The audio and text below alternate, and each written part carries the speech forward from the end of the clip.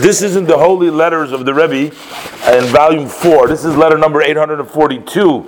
And this is dated Baruch Hashem, the 7th day of Hanukkah, in the year Tafshin Yud Aleph, Brooklyn. I said in later on letters, I noticed the Rebbe switched around the letters Tafshin Yud Aleph to Taf Yud Shin Aleph, which means Tisa, to raise. But in the first letters, the Rebbe still writes Tafshin. In the beginning of the volume, the Rebbe writes Tafshin Yud Aleph. The Rebbe is sending this to Shadar, but Shlomo Chaim Sheyichya Shadar. This is Shlomo Chaim Kesselman. Reb Shlomo Chaim Kesselman, he was one of the famous mashpiyim, spiritual guides, and he was yet in my father's time, Olav Hashalom, Aleim Hashalom, his mashpiyah, he was already a spiritual guide at that time, but then eventually, when they came to Israel, they moved after the Second World War, and they went to Kfar Chabad. He became the chief mashpiyah, the main spiritual guide who would take care, or today they would call it a guidance counselor or something in the English equivalent to a guidance counselor. But this was more a person who was a very on a high spiritual level, and he would see to the needs of the students and make sure that their needs, their spiritual needs mostly, are met, and that to help them along in their service of Hashem.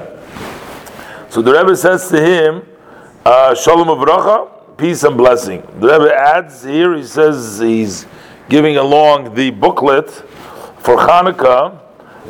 Because of all the preoccupations, its publication has been delayed. So now, this that you asked me, what is my opinion on what they have thought to move the yeshiva from Tel Aviv to Lud. They wanted to move the place. Which, matter of fact, as you see today, the big yeshiva of Chabad was in Lud for many years. I mean, now Chabad is all over Eretz Yisrael. There's many yeshivas, and there's big yeshivas in Migdal Emek, in Tzfat, in Kiryat Gat, in Chula, and all over the place. There's big yeshivas over there. But the airport's but they wanted at that time, the yeshiva was Tel Aviv. Tel Aviv was the main metropolis of Israel at the time, and they wanted to move it from Tel Aviv to Lud. And the reasoning and the rationale behind it is because the noise of a big city of Tel Aviv is sort of interfering. It doesn't allow this such diligence in the learning because of the big city noises. Also, there is a loss of time because they go from one house to the other. I'm not sure, maybe because it wasn't in one place, and there it was like in various different places, and they had to go from one house to the other house, so change places. Maybe it wasn't fitting, I'm not sure exactly. But the Rebbe says, according to my view, this is very proper. And many times I heard from my father-in-law, the Rebbe, Hareine Kaporos Mishkovei, about, and you see this is before the Rebbe accepted his leadership, so the Rebbe is sort of referring to what his previous Rebbe said, also later on as well. But of course, here the Rebbe said, I heard many times from my father-in-law that the expression is Yeshivas Krachim Kosher. Sitting, living in the big cities is difficult. So for us, living in Sharon is Baruch Hashem. We're not okay. Living in the big cities is difficult, and he spoke very greatly about the advantage that the yeshiva was in the city of Lubavitch, which was the main thing. What was Lubavitch? The center, the main thing of Lubavitch was the yeshiva. The rest of the stuff of the city had really no values over there. It didn't take up any place, so it didn't distract the students who were still young in their knowledge, and not even the older ones. And the Rebbe writes here, as opposed to New York, etc. As the Rebbe says, so over there in Lubavitch, the real Lubavitch, in the city of Lubavitch, that was the main. So I guess this was what the Frierdiker Rebbe said, that there was a great advantage to the yeshiva in Lubavitch versus the yeshiva the way it's in New York City because of all the noises and the big cities things. For sure, the Rebbe says that in your situation now, that there is to hope that this would be a great, great benefit if the yeshiva is going to be in the place where that's going to be the main, and Lud, in their place, the yeshiva is going to be the main, and the rest of the stuff of the place are going to be secondary or will not be of any value at all. So that's going to be the yeshiva. So I guess in Lud, there was nothing else going on over there. There would be no other things. The only thing would be there would be the yeshiva. Which, by the way, now it's also built up to a huge Chabad community with many institutions with all different kinds of activities. Either way, the Rebbe says, according to my view, you should leave some class or some group, some portion, some section in Tel Aviv also. So that will provide as an intermediary and as a pipeline, so it'll be easier to draw the children of Tel Aviv. So leave a little, very practical, leave a little something over there, and so the Tel Aviv and that surrounding, you can draw them to the yeshiva in Lud. So the Rebbe says it's self-understood. This is a response to your question, the way you describe the situation over there. So, but perhaps the Rebbe says, based on what's going on, the conditions, the local conditions, the Rebbe said of the people and the time, that I have not been told. So maybe there are other things that you need to be cautious about. The Rebbe says, I'm only answering you based on the information that I have, but there may be other information. I'm not sure what the Rebbe is hinting. Maybe something that you're not telling me or I didn't hear, and that may change the answer. As far as your question, as far as the study of Chassidus, the Rebbe says I cannot prolong without knowing more details about the level of the abilities of the students and what are the qualities of the mashpim, those who influence them, etc. But 2 points in generally I want to make about the study of the teaching of Chassidus, of Dach. And that has to be in all Lubavitch yeshivas.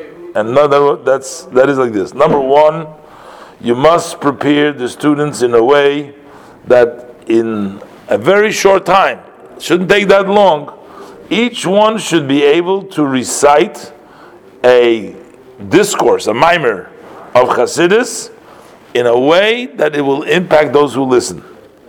And even those who are not great philosophers in Chassidic, in the teaching of Chassidus. Basically, what the Rebbe is saying, they should have some simpler material, a mimer, a simpler one, so that they can sort of use that in many situations when they come to actually recite a mimer and to be able to impact the people that listen to it. Which, by the way, also, my father, may rest in peace, he would always have several Maimorim, and he didn't have so many, but he had Maimorim, those are these discourses, and on every occasion, whenever necessary, he would take out one of those Maimorim, whether 3, 4, or 5 Maimorim he had, especially those that were said by the previous Rebbe in Tafresh Pezayin after he was freed from prison, and he would recite them. And so he had this material. So this is Rebbe saying that each one should have a mimer and or plural Maimorim, so that they can recite. That's number one. Beis. Number two is they should have a wider knowledge in the teachings in the Chassidus, in Chassidus. In other words, sometimes people concentrate on very small piece and they dig and dig and dig, but then they don't have a lot of material. They don't have any knowledge, any Jewish knowledge. We once had actually our mashpia was teaching us in a class many years ago. So he gave us an example. He said, if you're going to dig a hole in the ground, so if you're going to have a very narrow hole, you're not going to be able to dig too far. If you want to dig deeper, you must make the wall Have a wide. You have to have a wide well in order to be able to go deeper. Basically, it was saying, if you really want to dig, if you want to dig deep, you must know something else. You can't just stay in one place, know one thing, and then dig over there. So that's what the Rebbe says here. The second idea here, we feel is lacking a lot. Even in students that learned for many years the teaching of Chassidus. And there are several ideas that they know very deeply. But the amount of ideas that they know is very, very little. So they may know a few things very thoroughly, but there's not much that they know. Had I had my power, I would make the custom in every place to study Chassidus, not only in a concentrated, in-depth type of study, but a special time just to learn quickly. Lemigras. Although Chabad demands inner, but here I would make the learn. That simply to know Chassidus, to know various different matters. I extend my greetings of peace to the entire group. May they live, and may you have success in influencing all your students. May they live, and that you should be able to continue going up and more by lighting the shine of Chassidus, and to also illuminate it also to the outside, which is the idea of Hanukkah, which is lighting of the light, which adds and increases in the light of holiness. And automatically it diminishes and keeps on diminishing in the opposite side, takes away from the negative side. And the lighting is done to lechalis ragle de tarbedoim in ashuk, as the Gemara, according to the Gemara Shabbos, from the Gemara in as explained in Chassidus, that means to take away the negativity, the meredas, the rebellious from the shuk, as explained. This is done today's day by spreading the well-springs to the outside. And the Rebbe blesses him and sends regards. And the Rebbe says, for sure, you will let us know good news from the peace of your grandchildren, which, by the way, some of the grandchildren went with us together in Yeshivah. Some of them, they're all over the place. And actually, my recent trip to Australia, one of the grandchildren's son was one of the students, the shluchim over there in Australia. So it's everything connects, and but here you see how the Rebbe was guiding the mashpim in the 2 points that the Rebbe was basically saying. I mean, besides the moving word to location, the Rebbe wants that everyone should have something that they can recite and tell, something that will be influential, and B, he wants them to have a wider knowledge, just an extended knowledge in the teaching of Chassidus.